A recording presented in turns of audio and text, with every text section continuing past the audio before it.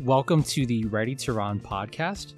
I'm your host, Efren Cabalius, DO, sports medicine physician based out of the Boulder, Colorado area. And I'm your host, Kurt Roser, Doctor of Physical Therapy, also based in the Boulder area. The goal of our podcast is to engage in thoughtful discussions with athletes, coaches, clinicians, and researchers to share knowledge within the field of sports medicine and inspire progression in the sport of running. We hope to empower individuals to navigate injuries, reduce injury risk, optimize training and performance, and provide listeners with the tools needed to get ready to run. You'll be able to listen to us on Apple iTunes and other podcast formats. You can also follow us on Instagram at Ready to Run Podcast. In today's episode of the Ready to Run podcast, we'll have a discussion on relative energy deficiency in sport, otherwise known as RED-S, with Jake Riley and Maddie Alm. Maddie is a registered dietitian and founder of Fueling Forward Sports Nutrition. Maddie has a master's in nutritional science from San Diego State and completed her training as a registered dietitian at Lipscomb University in Nashville, Tennessee. She also competed at the University of Colorado in Boulder and currently runs professionally for Team Boss. She has been a guest on the Sandy Boy Network on Lindsay Hines' show, I'll Have Another, as part of her nutrition series. Definitely check out her previous episodes if you haven't already, as she has a great discussion on RED-S and iron deficiency. Jake is an American professional long-distance runner and 2020 Olympic marathoner. He currently lives in Boulder, Colorado, and is coached by three-time Olympic marathoner Lee Troop. Jake grew up in Bellingham, Washington, and was an 8-time All-American at Stanford, and previously ran with the Hansons. Jake had one of the most memorable performances and comeback stories at the 2020 Olympic Marathon Trials in Atlanta, where he grabbed an American flag with about 400 meters to go and ran to a sprint finish where he took second place in a very closely contested contest. In June 2022, Jake shared his story of being diagnosed with RED-S in runner's world. His story helped to open the door to discussing RED-S in the context of male athletes. The term RED-S evolved from what was previously described as female athlete triad. In 2014, the IOC published a description of RED-S to include a broader definition of the health and performance consequences, as well as inclusion of both male and female athletes. Identifying an athlete with RED-S is not always straightforward. By sharing an athlete and expert perspective, we hope this episode can provide a unique lens into the challenges, both physical and mental, that go into diagnosing and managing RED-S. We'll also get an update of where Jake is at several months after sharing his diagnosis, as well as Maddie's advice on how athletes can make positive changes that can be long-lasting. Let's get ready to run with Jake Riley and Maddie Alm. All right, well, welcome to the Ready to Run podcast.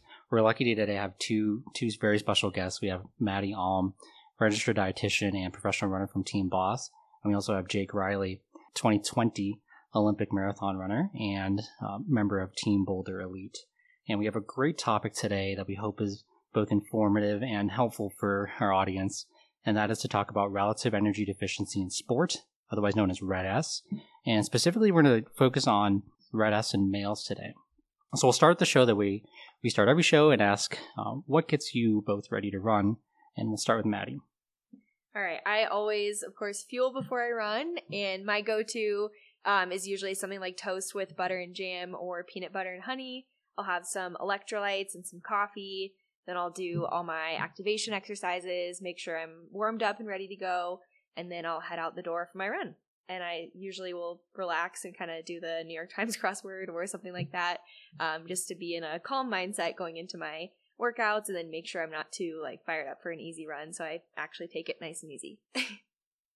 My process is pretty much identical down to the peanut butter and honey toast. A little bit of coffee, try to ease into it, maybe watch a Netflix show while I'm doing my activation exercises or something. But if I really need to get fired up, I'll get on Twitter and look at what other people are doing. Look at race results or some recap of somebody doing really well, especially if it's someone that I've beaten, because I don't like to see them be successful so that other people think that they're doing better than I am. I gotta answer back. Nice. Yeah, it's definitely seems like a commonality. Runners, we all seem to like peanut butter, and there's got to be something to that. And then I was curious, Jake, like what is that every session that you have to you get psyched up for, or just like key sessions? You got a big workout every couple weeks or something, or is it literally like every hard effort you're getting psyched up? No, I try to deploy it sparingly because I can go overboard really. Like Maddie says, you don't need to be fired up to go out and run 7-minute pace on a recovery day, and I have to wean myself off of it because like it's really good right now when I'm coming back from injury and every run kind of sucks, and so it's good to kind of get myself psyched up to get ready to go. But if it's a few weeks before a race or something, I have plenty of pre-race adrenaline going. So to stack those up, it's going to be bad news. I try to be careful. I'll usually do like a social media blackout, before a race or something like that. But if I need that extra little kick, I'll go watch old race videos or something. Yeah, one of my friends was just telling me that he's a big Kobe Bryant fan. He was saying that Kobe would, depending on his like mood, if he was like feeling like he needed to be like amped up before a game or whatever, he would listen to like a certain type of music to like get him pumped up. But if he was already like super nervous, he would listen to some like calming version of music. So I don't know. You figured something out that some successful athletes have figured out. Yeah, some really angry hip hop will get the blood flowing. Get the job. And if not, then maybe like some Patsy Cline or something. I don't know. Well, thank you guys both for being here. I'm really excited to learn more about your story, Jake, and share that with people because this is becoming a more and more known about, talked about like issue in distance runners, where it's kind of, I think it's always been an issue and it's always been kind of under the table, but now we know more about it and we know it can affect men as well. And so I'm excited to learn more about it and share that with listeners, and hopefully especially help. I think younger runners are the people that I always think about, because I always had trouble with fueling and underfueling and overtraining as a young runner, especially. So we're excited to jump into it. Yeah, I guess let's start the conversation. Just laying out some terminology. Matt, if you can just let us know like what exactly is RED-S and what is low energy availability. Yeah, so like you said earlier, REDS or RED-S stands for Relative Energy Deficiency in Sport. And basically the way I explain it to my athletes, it's kind of like an imbalance. If you think of a scale, on one side you have energy out, on the other side you have energy in. And so if there's a mismatch, or if there's too much energy out, not enough back in, your scale's kind of tilted. And so we call that a state of low energy availability. And we really want that scale to be more level. So a lot of times it's putting more fuel in. Sometimes it's also the overtraining piece adds more to that energy outside. So if you have both, obviously you're going to dig yourself into a hole a lot faster. But there's just a variety of different physiological responses that our body has to underfueling. And that is really what comprises the syndrome of RED-S. And something that was surprising to me is it only takes a couple days of underfueling to start developing or showing some of these like early symptoms, which is, I think, something that like a lot of people don't know. It doesn't have to be, months and years of doing something. And also that I think we a lot of times stereotype this as to someone that has like disordered eating or, extreme examples, eating disorder, but this can be very unintentional, and it doesn't have to be like, the extreme end of the spectrum. Like, there's just like, a lot of like different like layers of where people might fit in that end up with some low energy availability. Yeah, exactly. That's a big comment I get from a lot of athletes when I tell them I think they may have RED-S. They're like, well, I don't have an eating disorder, so I don't think that's a problem. But you don't have to have an eating disorder or even disordered eating.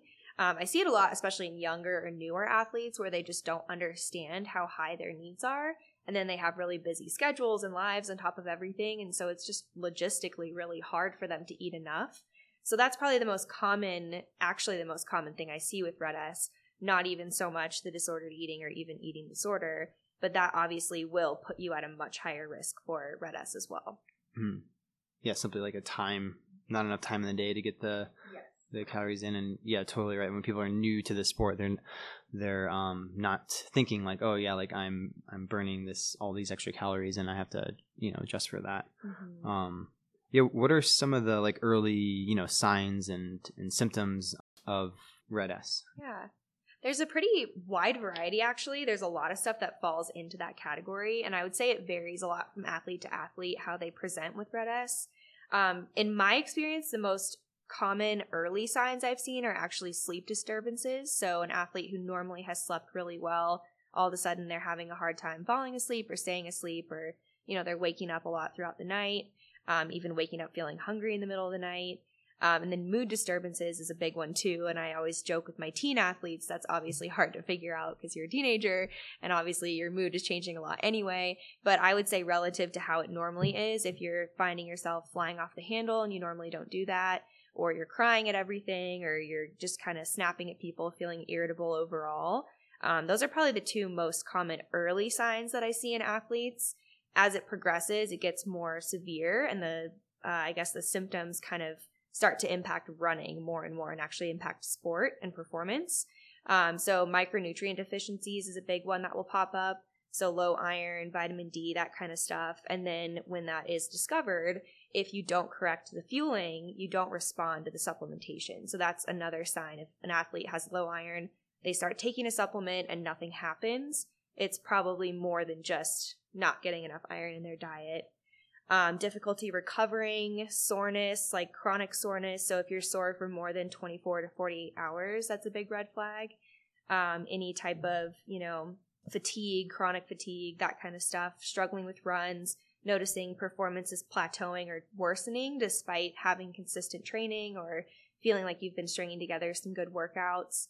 And then obviously the more extreme cases, you'll have loss of menstrual cycle for women and even ED for men.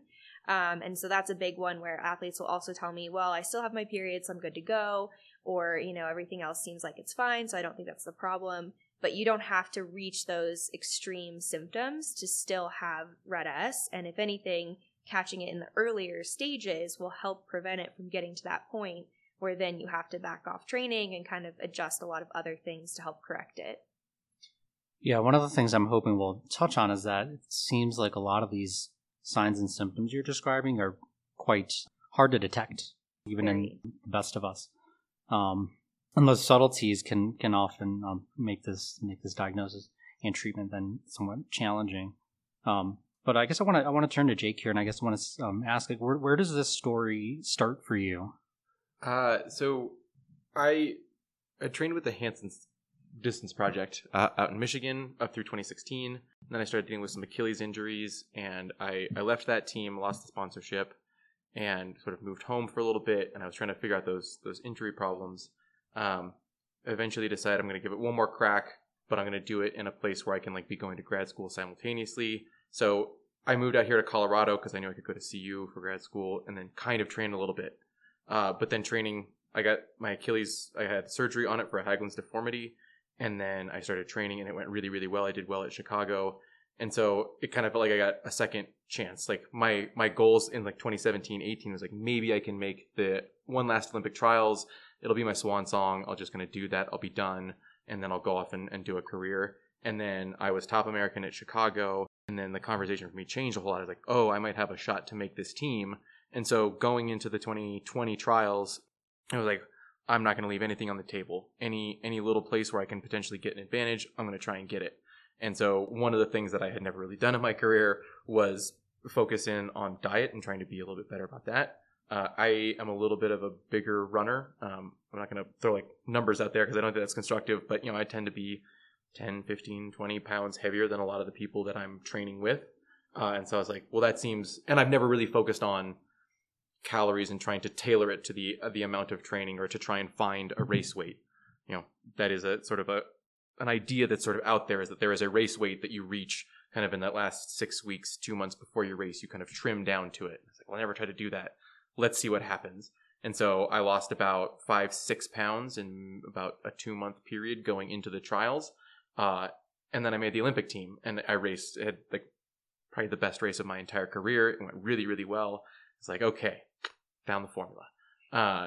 I would have done the same thing going into the 2020 Olympics, but then COVID happened. So I was in sort of this no man's land while we went through lockdown and et cetera, et cetera. But then coming back in 2021, I did the same thing going into Tokyo. Not as good a results. I guess we can talk a little bit about how I explained those results away without thinking that it was a fueling thing. They probably also contributed, but, and then came back after Tokyo, went into Boston 2022, so this last spring, results were even worse. Like if Tokyo was sort of this slight downslope, Boston was a freaking crater. Everything felt terrible. And so it was sort of, I think 2 months out from Boston was when it finally came to a head. Like something is wrong here that cannot be explained through normal training variation. Let's take a look at this. And that's when I started working with Maddie to try and figure out if there was a dietary component. And I think within 20 minutes it was, this is almost certainly Red S. Yeah. And I just want to put some context behind your performance at the trials and then Chicago. Because I had like seen you around town and like knew who you were before that. But then when you ran 2:10:30 and you were top American, I think 9th at Chicago, in a really good year where there was I think 4 or 5 American men that ran great that year. I was like, oh wow, that Jake guy's really good. And then the trials was an amazing performance, like coming in second and beating the other guys in that field and like on a tough course running a personal best, like on that tough course with the wind and the way that you guys ran that race too, like negative splitting, just like super impressive. So yeah, kind of talking about going from like the highest of highs to, then having a pretty rough year. But I wanted to throw some context behind like the 10 or 8 years before that, because you graduated in 2012 and you're a 13:30 guy, sub 28 10K guy. And so, really good like pedigree as a college runner at Stanford. And then you had some injuries, but you also had probably some pretty good periods of like really good training in that amount of time. So for younger listeners, I just always want to circle back to like, losing that 5 or 6 pounds, but then also like 8 years of like some really good work in there is, that was like a huge factor in that progression. And I'm sure we can like, we're going to talk more about this, but like, we always like attribute some components of success to things that we do recently. And when I went back and was like looking at your kind of like career, I was like, man, this guy was like really good like a while ago. And then he just had these breakthrough races after like kind of like putting all these things together. So, anyways, I just nerding out reading about you on the internet, but yeah. So I don't know, Maddie, do you want to like talk about like when you first started working with Jake and kind of like where you guys started and like how those conversations went and like what you guys started with? Yeah, so it was actually Dr. C that reached out and had suggested we work together because it was kind of what I touched on earlier, where he wasn't really responding to iron supplementation and vitamin D supplementation. And we were noticing some low numbers, and then on top of that, just kind of some really common Red S symptoms. And so when he's kind of walking me through how he's feeling, pretty much instantly, I was like, this is Red S 100%. And so I asked if he knew what that was, and he said he wasn't familiar with it. And I kind of explained it to him, and he was like, well, I don't have an eating disorder. I'm a male athlete, so I really don't think that's what's going on here. And that's, again, a really common response from athletes. It's so underrepresented in the male population, which I think is why Jake's story took off so much, because most male athletes either never find out that they had it and then deal with the repercussions after they finally stop running years later, or they have it and they just don't talk about it or don't realize that's an issue, because I think it comes with that stigma of then that means you have an eating disorder or something else is going on. And so, I see that a lot too with athletes who end up with Red S. There's this kind of performance drive to it. And it's a really big misconception in the running community that lighter is faster. And the problem with that, like Jake just illustrated, is that it works temporarily. And that is the hardest part of Red S as a whole, is that initially, yes, you will see a decrease in performance. The problem is at what cost and how long does that last? And typically it doesn't last much more than 1 season of running. And then the rebound from that, the repercussions from that last much, much longer and are much harder to overcome. And so, yes, like he said, the 5 to 6 pounds, I think that was a big red flag to me, whereas a lot of runners will hear that and be like, oh, that's awesome, no wonder. But I hear that and I say, okay, if you're running that high of mileage, you're losing, 5 to 6 pounds, there's definitely some deficit going on here. And then you pair that with the other symptoms he was experiencing, and it seemed pretty apparent to me, but I think it was a good learning opportunity probably for both of us to kind of talk through what was going on. Yeah, I think one of the things that we had discussed when I introduced you to was we were checking labs, like we do routinely. Ferritin, vitamin D were both low. Tried some supplementation, was low again, and I'm scratching my head. That's not normal. And I think there were some other things which I don't know if you want to be able to share with us in terms of like sleep and mood, things that you were feeling, and basically how it was really tough to differentiate between some medical causes of some of these same things, such as thyroid function or other things that we talked about, or like post-Olympic blues, which can also look very similar to this. So I don't know if you want to be able to touch on that and what you felt and what made you like reach out. Yeah. So that was so my coach, Lee Troops, 3-time Olympian for Australia.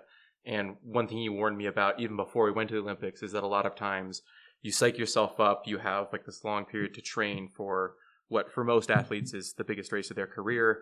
And then you finish it and there's sort of malaise sets in. So you'll see a lot of Olympians have this dip in performance post-Olympics.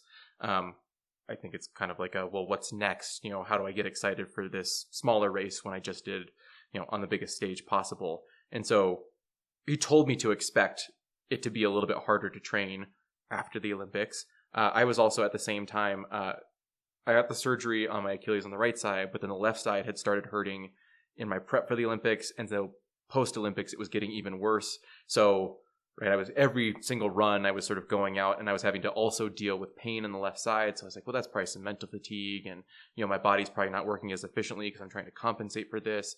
A lot of my mental energy is going towards that. And, you just kind of, when I was doing it, it was getting ready for Boston Marathon. So in the middle of a marathon segment, I did expect to be sort of tired and fatigued. And, you don't expect every workout to go particularly well. And so, yes, I am tired all the time, but I'm also running a 150-mile week. So I would kind of expect to be tired all the time. And, yeah, I don't feel great and I'm sort of cranky, but also my ankles hurt all the time. So that kind of explains that part of it. It's winter training, so I'm already in kind of a crabby mood when it's, 7 a.m. and cold and windy out. The big thing that prompted the change was I was doing a long run out here at Boulder Res, and so it was a windy, cold day, and I had just had like an okay run where my Achilles had felt okay, and then I started that run, and it just was in pain from the beginning. I had taken a week with maybe one workout, so I kind of expected to be feeling okay for this long run. And just from the start, it was a slog. I was like, I have 2.5 hours of this. I feel absolutely terrible. My Achilles hurts. Like, what am I doing here? None of my training has gone well. My workouts aren't going well. And so I basically had to break down in the middle of the run. I mean, you talk about emotional sort of variation, like mood swings. That's never happened to me before. And I just, felt really overwhelmed with running, just how bad everything hurt. And I just could not figure out why I would go out for runs and it should be a 20-minute tempo. I'm running 30 seconds slower a mile and I feel like I'm redlining to do it, like giving everything I can to run 30 seconds a mile slower. I have no idea where it's coming from because at this point, I've been putting in mileage. Post-Olympic blues doesn't seem to explain it. And so it was like, well, whatever we're doing right now, it's not enough to change things around. We need to take a different approach here. At that point, I had read an article in, I think, Runner's World about Jared Ward dealing with thyroid stuff and a lot of the symptoms he was talking about, like going out in a training and about 10 minutes in, just cratering, just not being able to give any more. Like, it seems like your body just kind of sucks all the energy out and you get rubber legs when the actual volume itself shouldn't be anything. It's like, well, that sounds very similar to what I'm feeling. Maybe it's thyroid. And so that prompted us to get those tests for the levels. And then, well, my thyroid looked fine, and that's when we sought out Maddie. And I think too often this conversation, when physician checks labs, vitamin D, thyroid, what have you, oftentimes these things come back normal, and it's just kind of left at that. So I guess one of the interesting things here was I think it was the call from Lee that really like caught my attention, because I know Lee a little bit, but he doesn't really call me. So he's calling me on a Sunday. I'm sure he has a good reason. So I'm like, all right, cool. Let's figure it out. Let's get you in. And then it was all of the stuff together started to like kind of spin some wheels in my head. This isn't just an iron deficiency. This isn't just a vitamin D problem. And thinking back to like some of the research, there's a really great article in 2014 by Van Heest and colleagues, which talked about some of the reduced responsiveness to training and sports performance. Now, this was described in swimmers, but very prevalent in endurance running too, where you keep putting in the effort, you keep putting in the volume, but you don't get the results back. And it's not for lack of effort. Mm-hmm. Yeah, the input starts not equaling the output. And you guys are both like, very elite runners. And I'm sure like if you do a few weeks of certain types of training, you're going to get to a certain place in fitness. And it sounds like there was a lot going on at that time, Jake, but like certainly you are not moving in the right direction in fitness. And kind of in retrospect, it's easy to see now, like, yeah, maybe kind of like bulldozing through some of those like subtle signs that, we've been talking about. So I'm kind of curious, like, did you, I guess, like reflecting back on that, like now are there some like subtleties that you like will pay attention to in the future as you're like building back in training? And, like Maddie mentioned, like sleeplessness or, like just any feelings like that. But sometimes people start to realize that like, oh yeah, like maybe I'm like, a little bit on the wrong end of the spectrum in terms of fatigue or energy or something. I don't know. Does anything stand out that like you like that I should have known it then? Well, I'm going to actually say no. I don't think I'm the best judge.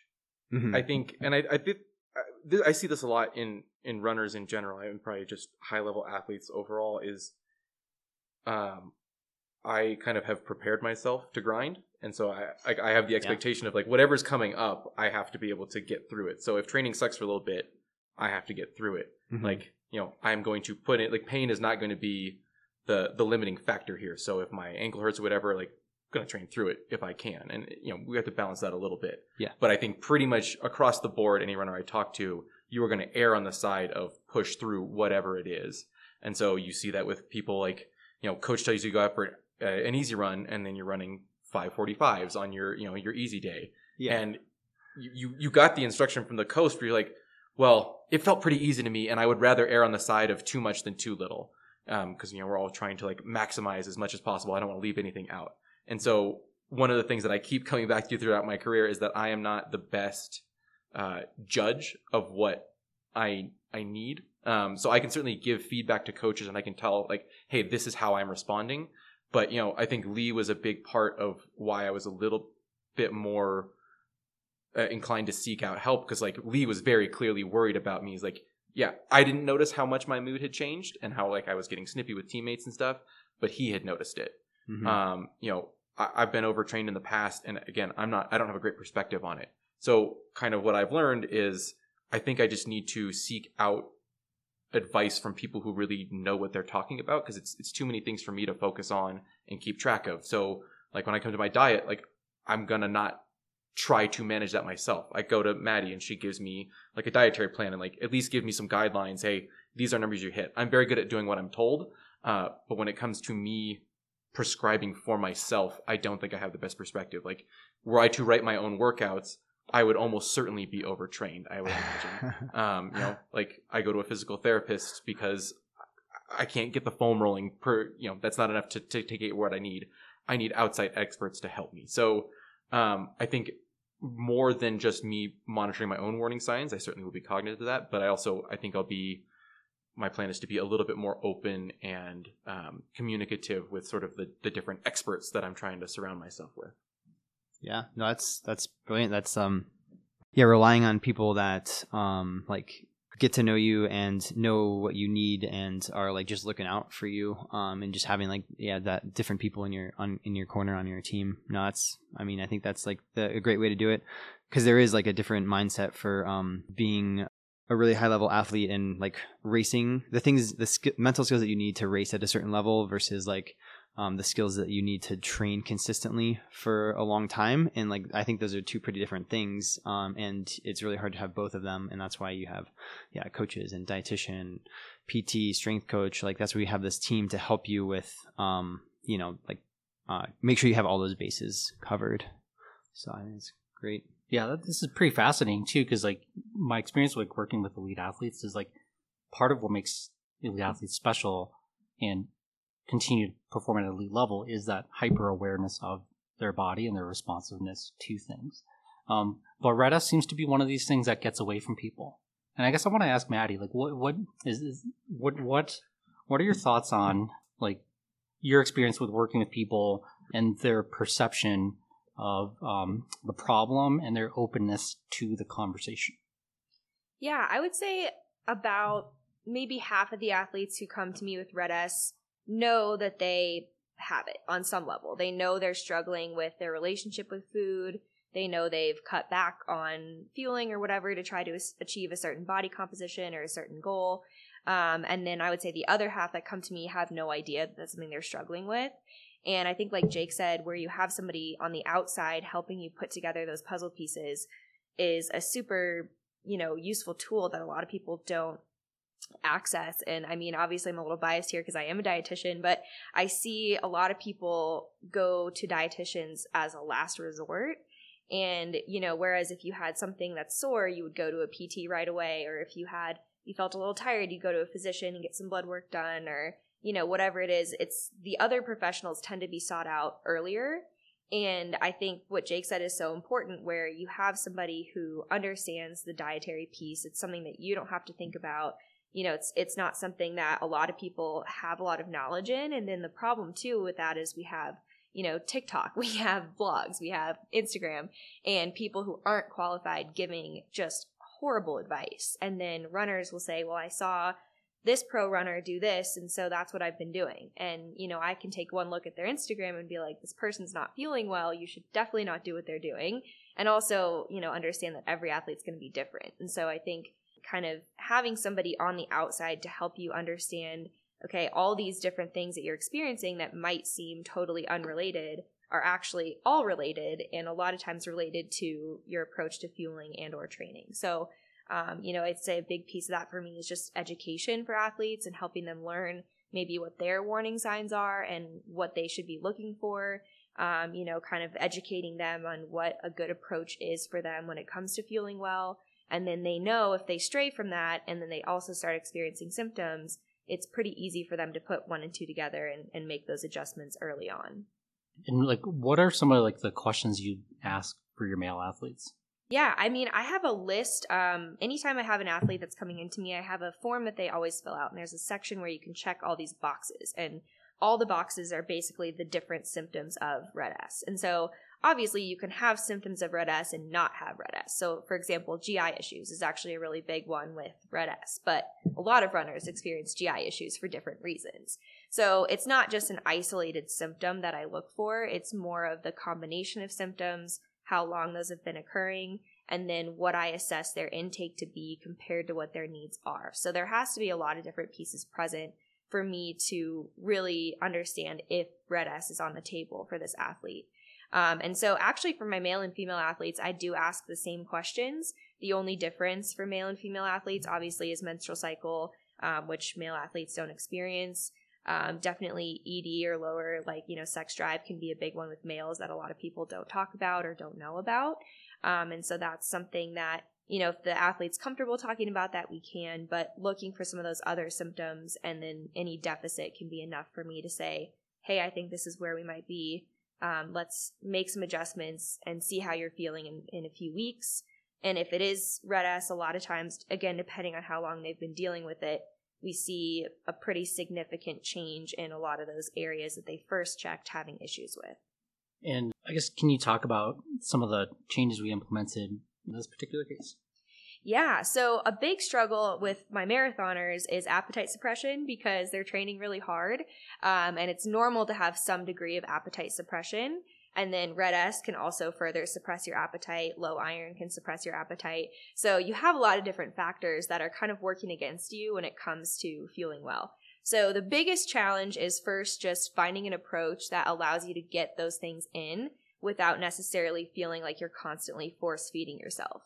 And it's pretty normal for athletes who are recovering from underfueling to have 2 to 3 weeks of really extreme discomfort where they feel uncomfortably full all the time. And that can be the hardest part to overcome because obviously it's not fun to eat when you're not feeling hungry. But then athletes who have any disordered eating, that can be a triggering feeling for them because they haven't experienced fullness in a long time. And so it's a new sensation, one that they maybe previously thought was a bad thing. Now they're feeling triggered and they're having to continue to basically force themselves to eat. So that's the hardest piece for a lot of athletes. So basically our strategy was just kind of coming up with what I call like safety meals, where you can always eat them. They always sound good. Liquids is a really nice tool. Peanut butter, coming back to peanut butter. Some of those really high calorie foods is a great way to get more in without increasing the volume of the foods. So oils, whole fat dairy, nut butter, avocado, that kind of stuff. It's a great way to add extras in. So normally it's making sure the meals themselves are balanced. So we're getting, the carbs, the fat, the protein. A lot of it is actually decreasing fiber. So a lot of athletes are shocked when I say eat less veggies, eat less fruits. That fiber is really filling and takes up a lot of space in your stomach, but it's not giving you those nutrients that we need to correct RED-S. So a lot of times it's backing off fiber, replacing it with lower fiber, higher carb and protein options. Eating consistently was a big one that we worked on. So not going more than, depending on the athlete, somewhere between 2 to 4 hours without eating. Coming up with snack ideas, helping build grocery lists, build, weekly menu plans, that kind of stuff, just so that the athlete has what they need to be successful. And that was a big thing that Jake and I talked about during our sessions. And I don't know if you want to speak more to some of the changes you made specifically. Yeah, the eating more frequently was a big one. Yeah. Not going 3 hours. And, I've been taking a bunch of downtime because I just had surgery on my Achilles, but that's one of the ones that I really need to make sure that I do. Because you talk about sort of habits. I don't particularly like making meals for myself, and I'm not the best at keeping snacks in the house. And so, and I also, I do have a little bit of a myopic personality sometimes where I'll get really invested in a task and then look up and like 4 hours have gone by. And so like trying to set timers for myself, like reminders during the day, like, it's not lunchtime yet, but you need to be eating a snack. And so the office that I work at now, they have a break room with snacks. And so like, just go in, get yourself a bag of chips and a thing of jerky and just eat it, even if you don't feel like it. And actually, you talked about warning signs before, and I said I didn't have any, but just made me think of it. The big thing I noticed when I started trying to properly fuel was I had always thought that I had a sweet tooth, because like after every meal, I was like, I gotta have something sweet or I don't feel like the meal's over. So I would always have like chocolate chips or something like that. And, when I was trying to lose weight, like that was the main craving. I was like, no. This is what we need to resist. So we stay away from sodas, all that kind of stuff. Huh. But what I found as soon as I started eating more carbs was my dessert craving disappeared. Like I don't care about dessert. Like if I have a little bit of ice cream, like that's great. I can see that it tastes good, but I don't care if it's in the house. I don't pay attention to it at all. I don't seek it out. I don't want it. And so I think for me, that's one of the things that I'll start to pay attention to. Like if I start finishing a meal and think like, man, I have to keep putting things in my mouth until I get that sugary snack. That I think was a big key for me, because it was like night and day. As soon as I started eating 6 times a day, sugar craving went away completely. Interesting. Yeah, I mean, especially for marathon training, burning through a lot of fuel.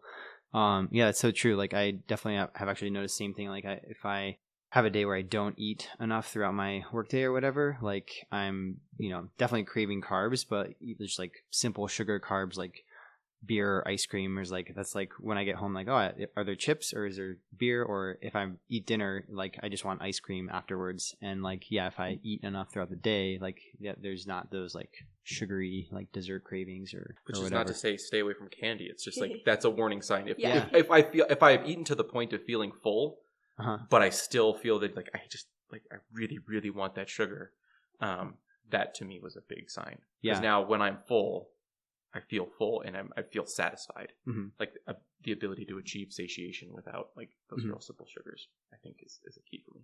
Maddie had mentioned, I think you called it safety food or safety plates. Did you have any, I guess you mentioned like the chips and the jerky, any other like things that you were like, when you're coming back, you're like, oh, this might go to like, if I'm not hungry, snacks around the house or whatever. Chips and salsa is a big one. Like I can put away chips and salsa pretty easily, and that feels like a nice mix of stuff. The office that I work in, they have those like little single serving packets of jerky. So like a single serving bag of chips and a bag of jerky, and then like maybe some fruit snacks or something afterwards.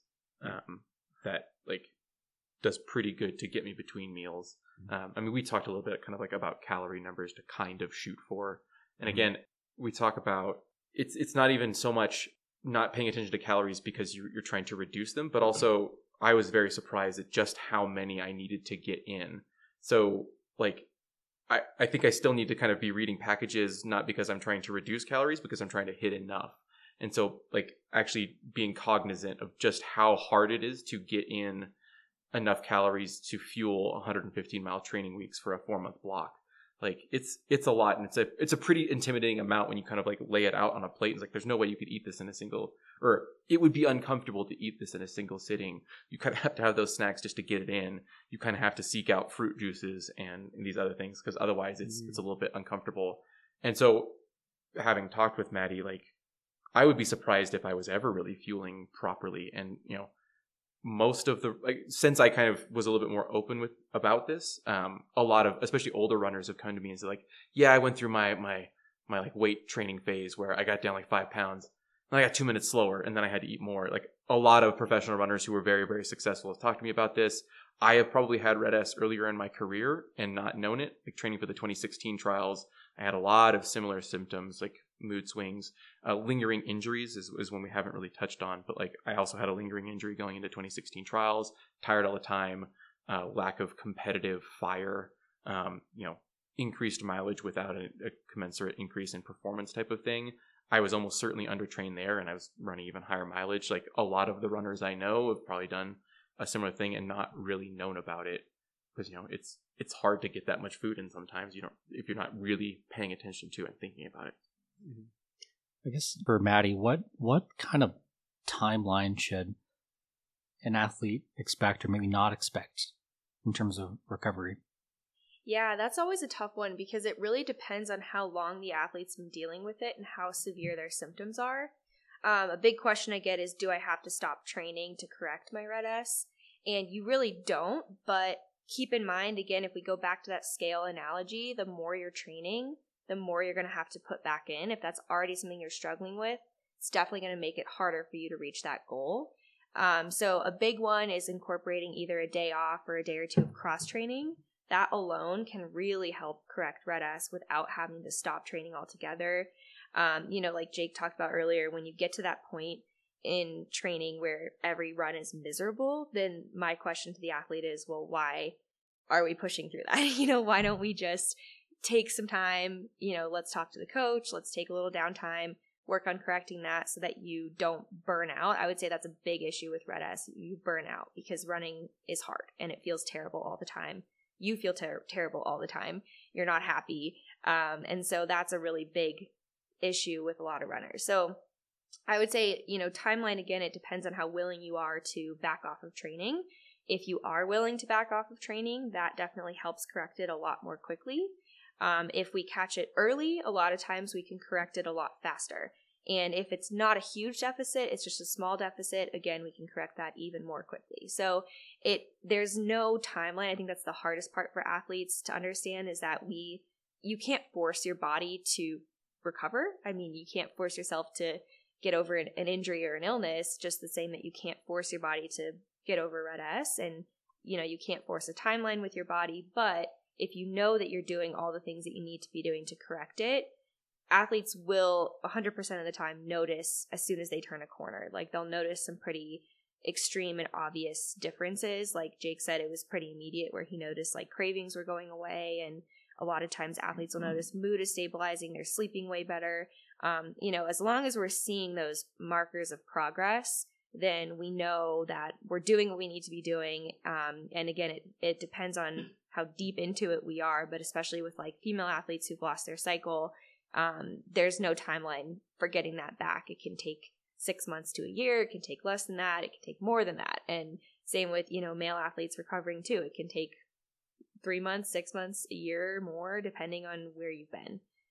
So I guess a complicated answer to your question, there's no timeline, which is hard, but if you're doing all those things, it will improve.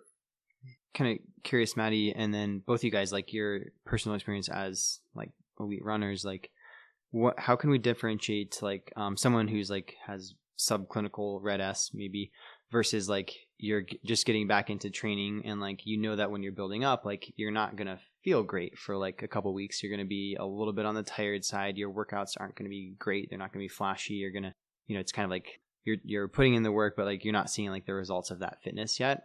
Is there like an acceptable timeline that you think we should be putting up with that, Maddie? Like as a in your professional opinion, and then like I'm curious what you guys' personal thoughts are. Like how long do you guys let yourselves like feel like crap before you're like, okay, I need to like change something here? Is it a week? Is it a couple days? Is it 2 weeks? Is it a month? I don't know. Yeah, so I would say in my personal experience, there's always like after 3 weeks of solid training, you hit like a week or two where you're like, oh, this is kind of hard and I feel a little tired. But then normally it like comes back up and I feel good again. I would say in terms of differentiating that with Red S is the other symptoms outside of training that we talked about. So, even though like I had that little 3 week slump happen, it didn't last 3 weeks, but after 3 weeks of training, but I was still sleeping fine. I still, outside of training, I was still feeling good and I was feeling normal. I wasn't dealing with soreness, everything else like that was fine. So I would say as long as you're not also experiencing a change in sleep or mood or other things like that we've talked about, then it could likely just be due to absorbing training. But keep in mind too, for you specifically, if it's been, you've been training well for a few months and then all of a sudden it kind of hits you out of nowhere and it's really not improving after a week or two, that's when I would probably go back to the drawing board and say, okay, did I miss something with fueling? Did I change something with fueling? Or am I not sure what I'm doing with fueling? And that's when I would say you can reach out to a dietitian and we can help you either rule out that underfueling is a problem or catch it early if it is a problem and help you learn how to prevent that from happening down the road or correct that if it's been an issue. I have even less to really add to that just because like I'm looking at, we have this little sheet in front of us that has warning signs, maybe more subtle, and it's got recurring illness, injury, mood changes, disrupted sleep, decreased libido, performance plateau. Those are all also symptoms of like about the middle of a marathon segment. Like all of those are kind of things that I have noticed in myself as part of marathon segments that have gone very, very well. Yeah. So, but I think for me, the one that I would maybe pay attention to is, within a buildup, you'll typically kind of have a slight decrease in training going into maybe your tune-up race, like a month to 6 weeks out. At least that's how we do it. Like Lee will kind of give a week where we'll do like long run and then kind of like a moderate workout instead of doing 2 workouts in a weekend leading into a race. And the idea here is to freshen up just a little bit, try and get a fast workout or, a fast effort into legs and really try to perform, kind of see where you're at. And we did that before Boston going into, I think, the Gate River 15K, and there might have been one other in there. And that dip in training volume did not make me feel any better. Like the race went like crap, and then he also gave me a week after that of easier workouts, and I still felt like crap. Like I did not respond to that time off at all. Like I came back, workouts were no better, I was no fresher, still felt exhausted. And so, if you're not responding to downtime, I think it seems like that might be kind of a warning flag for me. Yeah, and I think the health consequences are really hard to tease apart, but the performance consequences of Red S are oftentimes pretty obvious. And that's usually the ones like that I think at least catch the attention of athletes the most, even though some of the other stuff may have been present for a lot longer.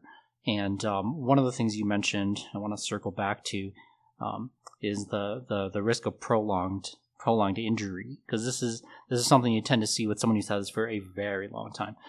This is like weeks to months to even possibly years of less than optimal fueling strategies, where we mostly think of these as bone stress injuries or stress fractures, and that's the obvious one that pops up. But the prolonged tendon injury, and I think you can speak to that, and you even got a little bit of a curveball after Boston. Yeah.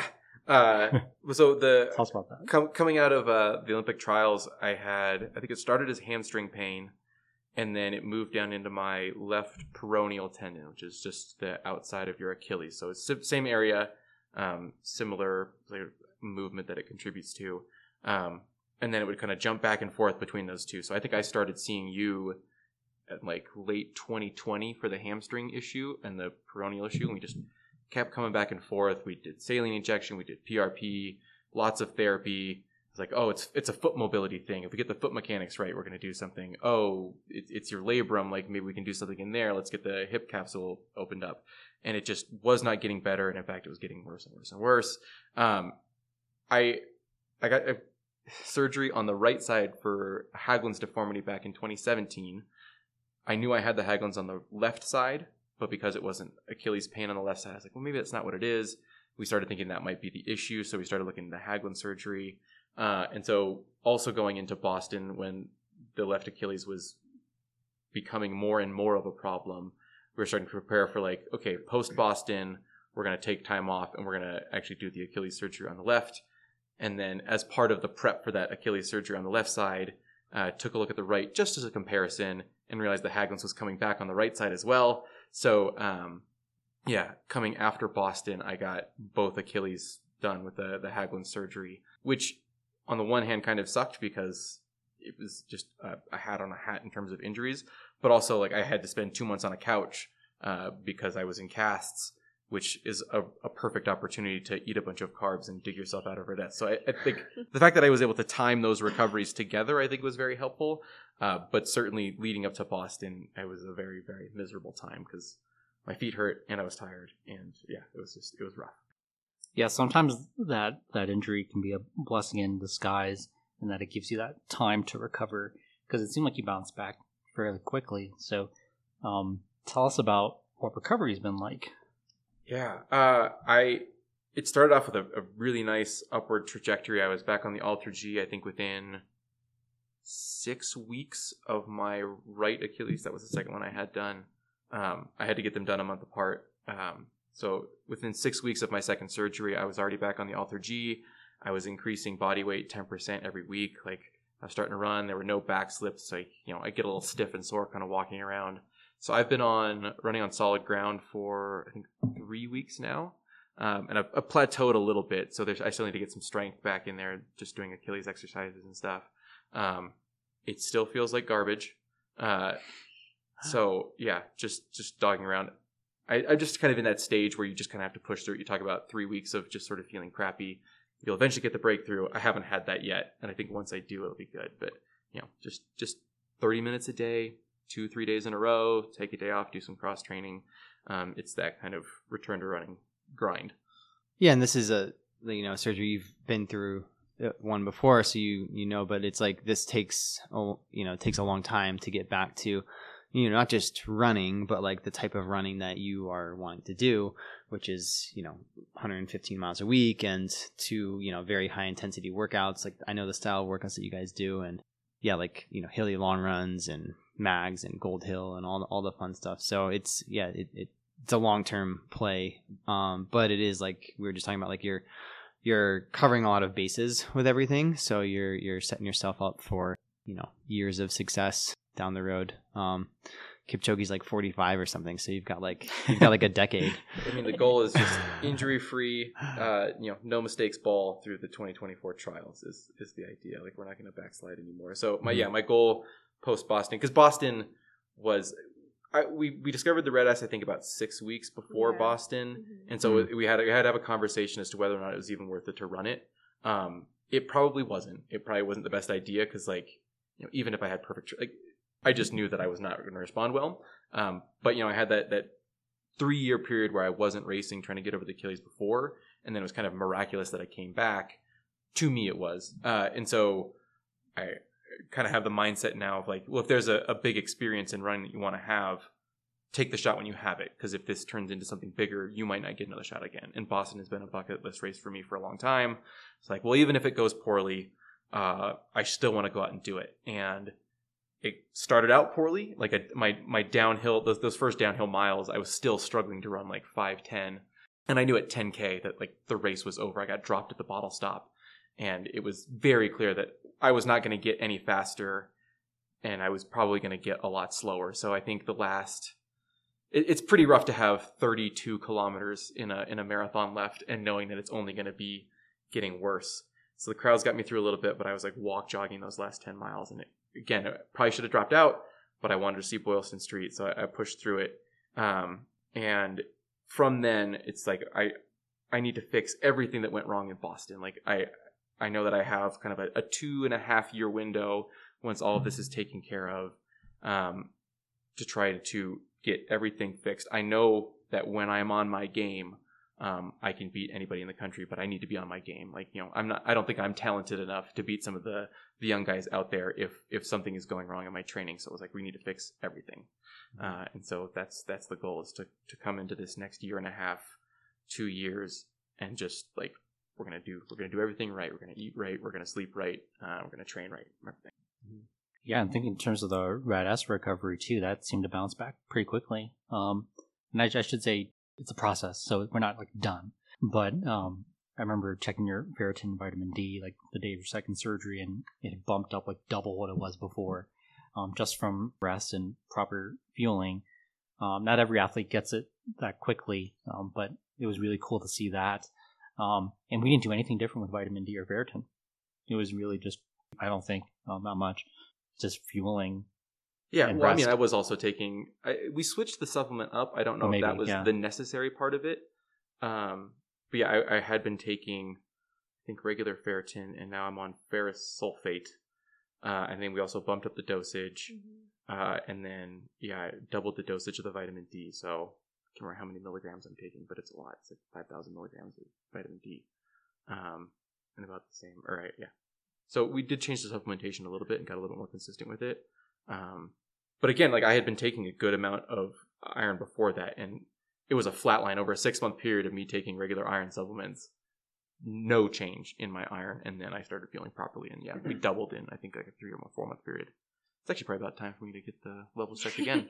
All right. I guess to that point, what I guess, Maddie, what do you think the next steps are? For an athlete like this who's coming back now. Okay, we've got the injury fixed surgically, and now we're starting to resume training. I assume that the fueling piece is only just really beginning. What happens next? Yeah, I mean, I think like Jake said, it's important to realize too that you're going to have this kind of rebound with body weight and body composition. That's really normal for athletes to experience, and that's really hard because, like Jake said, you don't feel great and you don't feel like yourself when you get back into training. But, he hasn't been running 115 miles a week. So as he progresses back into training, his body composition naturally will shift. And that's the part of the process athletes need to learn to trust. Maybe the goal race weight or whatever is totally different now, but it will still naturally change in response to training if you're fueling properly. You don't have to force it. So the next step for a lot of athletes, once they've reached that recovery point with Red S, is getting them back to a point where training is feeling comfortable. They're feeling more comfortable in their body. A lot of times their body it's just different, and that's usually a good thing. A lot of athletes will be like, oh, I'm heavier than I've ever been, but I'm running faster than I've ever run. And, those are the athletes where we know it's probably been more of a chronic issue than it has been a temporary issue. And so dealing with, making sure that you're staying on top of fueling despite those body composition changes, which can be hard mentally to, get yourself to continue to do that, and just trusting the process and knowing that as soon as you're back into training, the better you're fueling, the more consistent your training can be, the higher your volume can be, the heavier you can lift.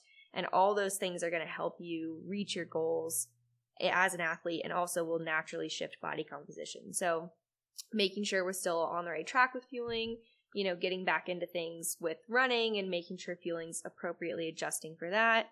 Marathoners, obviously we have to start talking about fueling during training, and there's, the hydration piece and all that stuff. So a lot of it is just overall, are we fueling well enough to support our training at the baseline with minimal running? And if we are, then it's much easier to kind of build off that pyramid.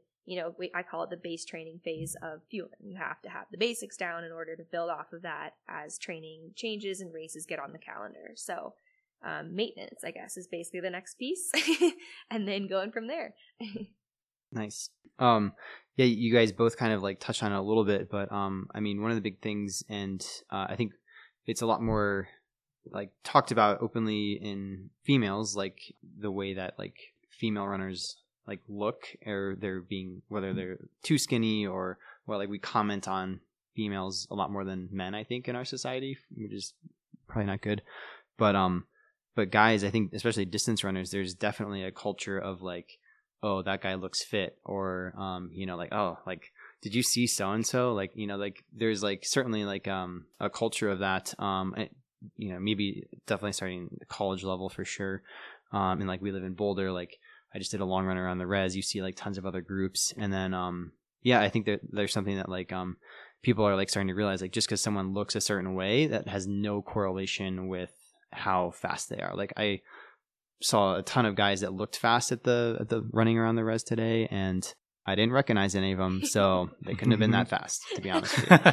So just like I think that thank you for sharing your story. Like that's like the more times like we like talk about this and like younger people hear it, skinny does not equal fast, and just because you look a certain way, like it doesn't like have any correlation to how fast you're on, especially in the marathon. I think too.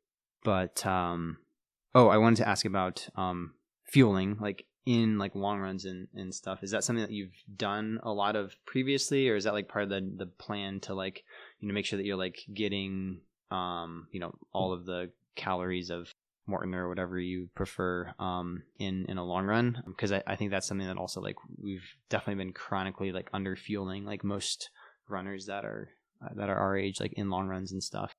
Yeah, when we do, so my typical long run during a marathon buildup is about 2.5 hours. And so during that time, I will sometimes take some gels. So my go-to gel is Roctane, and it's not for any particular reason other than like I took it a few times and it worked. I think I'm definitely one of the people that errs on the side of less. I just had early in my career, I had some bad experiences running where you get to like your third or fourth gel sort of later in the race, and you just get that sloshy tummy feeling, and everything feels kind of gross, and you get that like greasy coating because it's all like really simple sugars on your mouth, and like it's hard to get fluids down.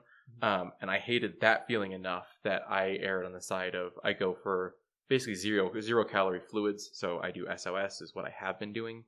And then, I think I take a gel right before my race, and then one every 45 minutes during. It's whatever on the package. It shows how much I've thought about it. Is like I just read the package and do that, and it worked for me. You did that in Chicago and in the trials? Yep. Yeah, and that's probably like so. Maddie and I haven't worked together for a while because I've been sort of in injury, off of my injury hermitage. But now that I'm getting back into training, that is probably something we should dig into. I can almost certainly be tailoring it a little bit better. The other thing is, it worked once, it will work again. I definitely had that mentality. But the it worked once thing was for Chicago and the trials, which were both fall marathons. So a lot of my training was done in pretty crisp weather. I think it's a lot less stress on your body. I don't think I realized just how much added stress it would happen when I was trying to heat acclimate for Tokyo. So even if I had not been completely underfueled, just adding in that extra bit of doing a few of my runs in long sleeves and like really trying to focus on heat. Like I did a heat training segment in Richmond, Virginia, where, it's like 90% humidity. That added stress is like, I was not taking that into account when I was thinking about fueling or rest or changing training volumes. Right. This is one of those reasons why you talk to a lot of other people. Cause like, I think had I talked to Maddie about that, she had come to me specifically with the perspective like, oh, you're doing this training in heat. We need to add a little bit to help you with that, which, Lee was thinking about it from a training volume standpoint, and Cabalius might have been thinking about it from like an injury standpoint or whatever, but they're all going to contribute into how you end up performing at the end of the day. And I wasn't focusing on that a whole lot. So it's hard to keep track of all of those things at once. Yeah, and like you said, like we like as an individual, like it's really hard for you, but then like as clinicians and practitioners, like none of us can be keeping track of that. Even like a really good coach, like you have a very like experienced, like very knowledgeable coach that like knows what it takes to be a Olympian. Like it's hard to like keep track of all that stuff especially when it's changing from your normal training environment and stuff like that. So, well, cool. I'm excited for you guys to play around with some fueling strategies. You'll feel a lot better on your long runs. That's the goal.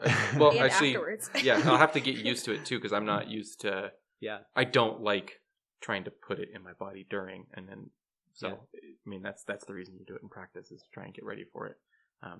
But I think it will certainly help. And actually, I did notice that at the Olympic trials, because I was having some digestive issues at around 15 miles. And I was like, oh boy, this next gel is going to suck. And it actually settled my stomach. So fueling can have a positive effect if you're feeling bad. Well, we definitely want to be respectful of your time here. And there's a lot of great positive messages here that seems like we're ending on. And thank you both for sharing this conversation in quite a bit of detail that I think will be valuable to our listeners. So I guess we just want to close by asking you both, like, what do you think we can do better as clinicians in this setting of Red S? And I guess what are like some take-home points you want to send to runners or other people listening to this? I would say for clinicians, anyone who works with athletes in general, I think just educating yourself is the best place to start. A lot of athletes that I've worked with who've had Red S, coaches either didn't know that was a thing or didn't know how to connect the warning signs. And coaches especially see the athletes on a regular basis. And so I think if you're a coach, educating yourself on what to look for in athletes who might be suffering with Red S, and kind of figure out some resources in your area to refer these athletes to, and kind of knowing when it's time for them to back off of training or be pulled from races and kind of send them to professionals before getting back into things, because you're not doing that athlete a service by having them just kind of force themselves to train through it. So I think a big piece was kind of what we're doing here, just talking about it, learning more about it, and understanding it more. And then I would say my takeaway for athletes, 100% of athletes that I've worked with who've had Red S have always told me, if I had known this was a thing, I never would have gone through this. So that intentional piece, that underfueling to try to achieve the body type of whatever, a marathoner or 1500 runner, is never worth the long-term consequences or the battle to recovery from Red S that you might experience for that one season or that one race that it actually pays off for. And so learning how to do that from a healthy standpoint, there's healthy ways to achieve goals without having to restrict or try to look like somebody else or do what somebody else is doing. And so if you're somebody who's struggling with that, there are professionals who can help. Reach out. Don't be afraid to reach out. And there's people that can help give you that guidance so you don't have to, learn from mistakes like a lot of other athletes are doing. I think it's so important for people like Jake to share their story, because the more you learn about it and understand repercussions, the less likely athletes are to try to do that themselves. Yeah. I'd come back to it with Lee. So I had trained with the Hansen's group for a long time, and Hansen's group is your classic marathon group of like, we go out and we grind, right? We're blue collar. We're putting in, I think going to the 2016 trials, I was putting in 135 mile weeks. And like, you're doing your doubles regardless of how you're feeling. And I think it goes to the endurance athlete mentality in general. And then I think marathoners and ultramarathoners specifically of like, I need to be grinding. I need to be maximizing. And when I started working with Lee, the conversation became a little bit less about we are trying to reach this peak, as more about we want to leave just a little bit on the table. We want to come in just a little bit undercooked. Because I think what gets lost in this conversation about maximizing is like, it's not a constant upward trajectory, and sort of intellectually we know that. But we still think like, well, if I just do 5 miles more a week, then I will continue to see these gains. But you kind of forget that like it is a peak. And in my experience, the other side of that peak, the slope is a lot steeper. So like once you have overtrained or, gone over in whatever it is. So in my case, it was fueling. Like I was decreasing my fueling, and then I decreased it like too much to the point where did not see any performance gains. In fact, I saw a significant performance lost. You see it with people like I put in 110 miles a week this segment. Next segment, I'm doing 120, and boy, are my results going to be great. And then all of a sudden, their results crater. You do see that a lot. It comes in a bunch of different places in performance where you're trying to reach this max.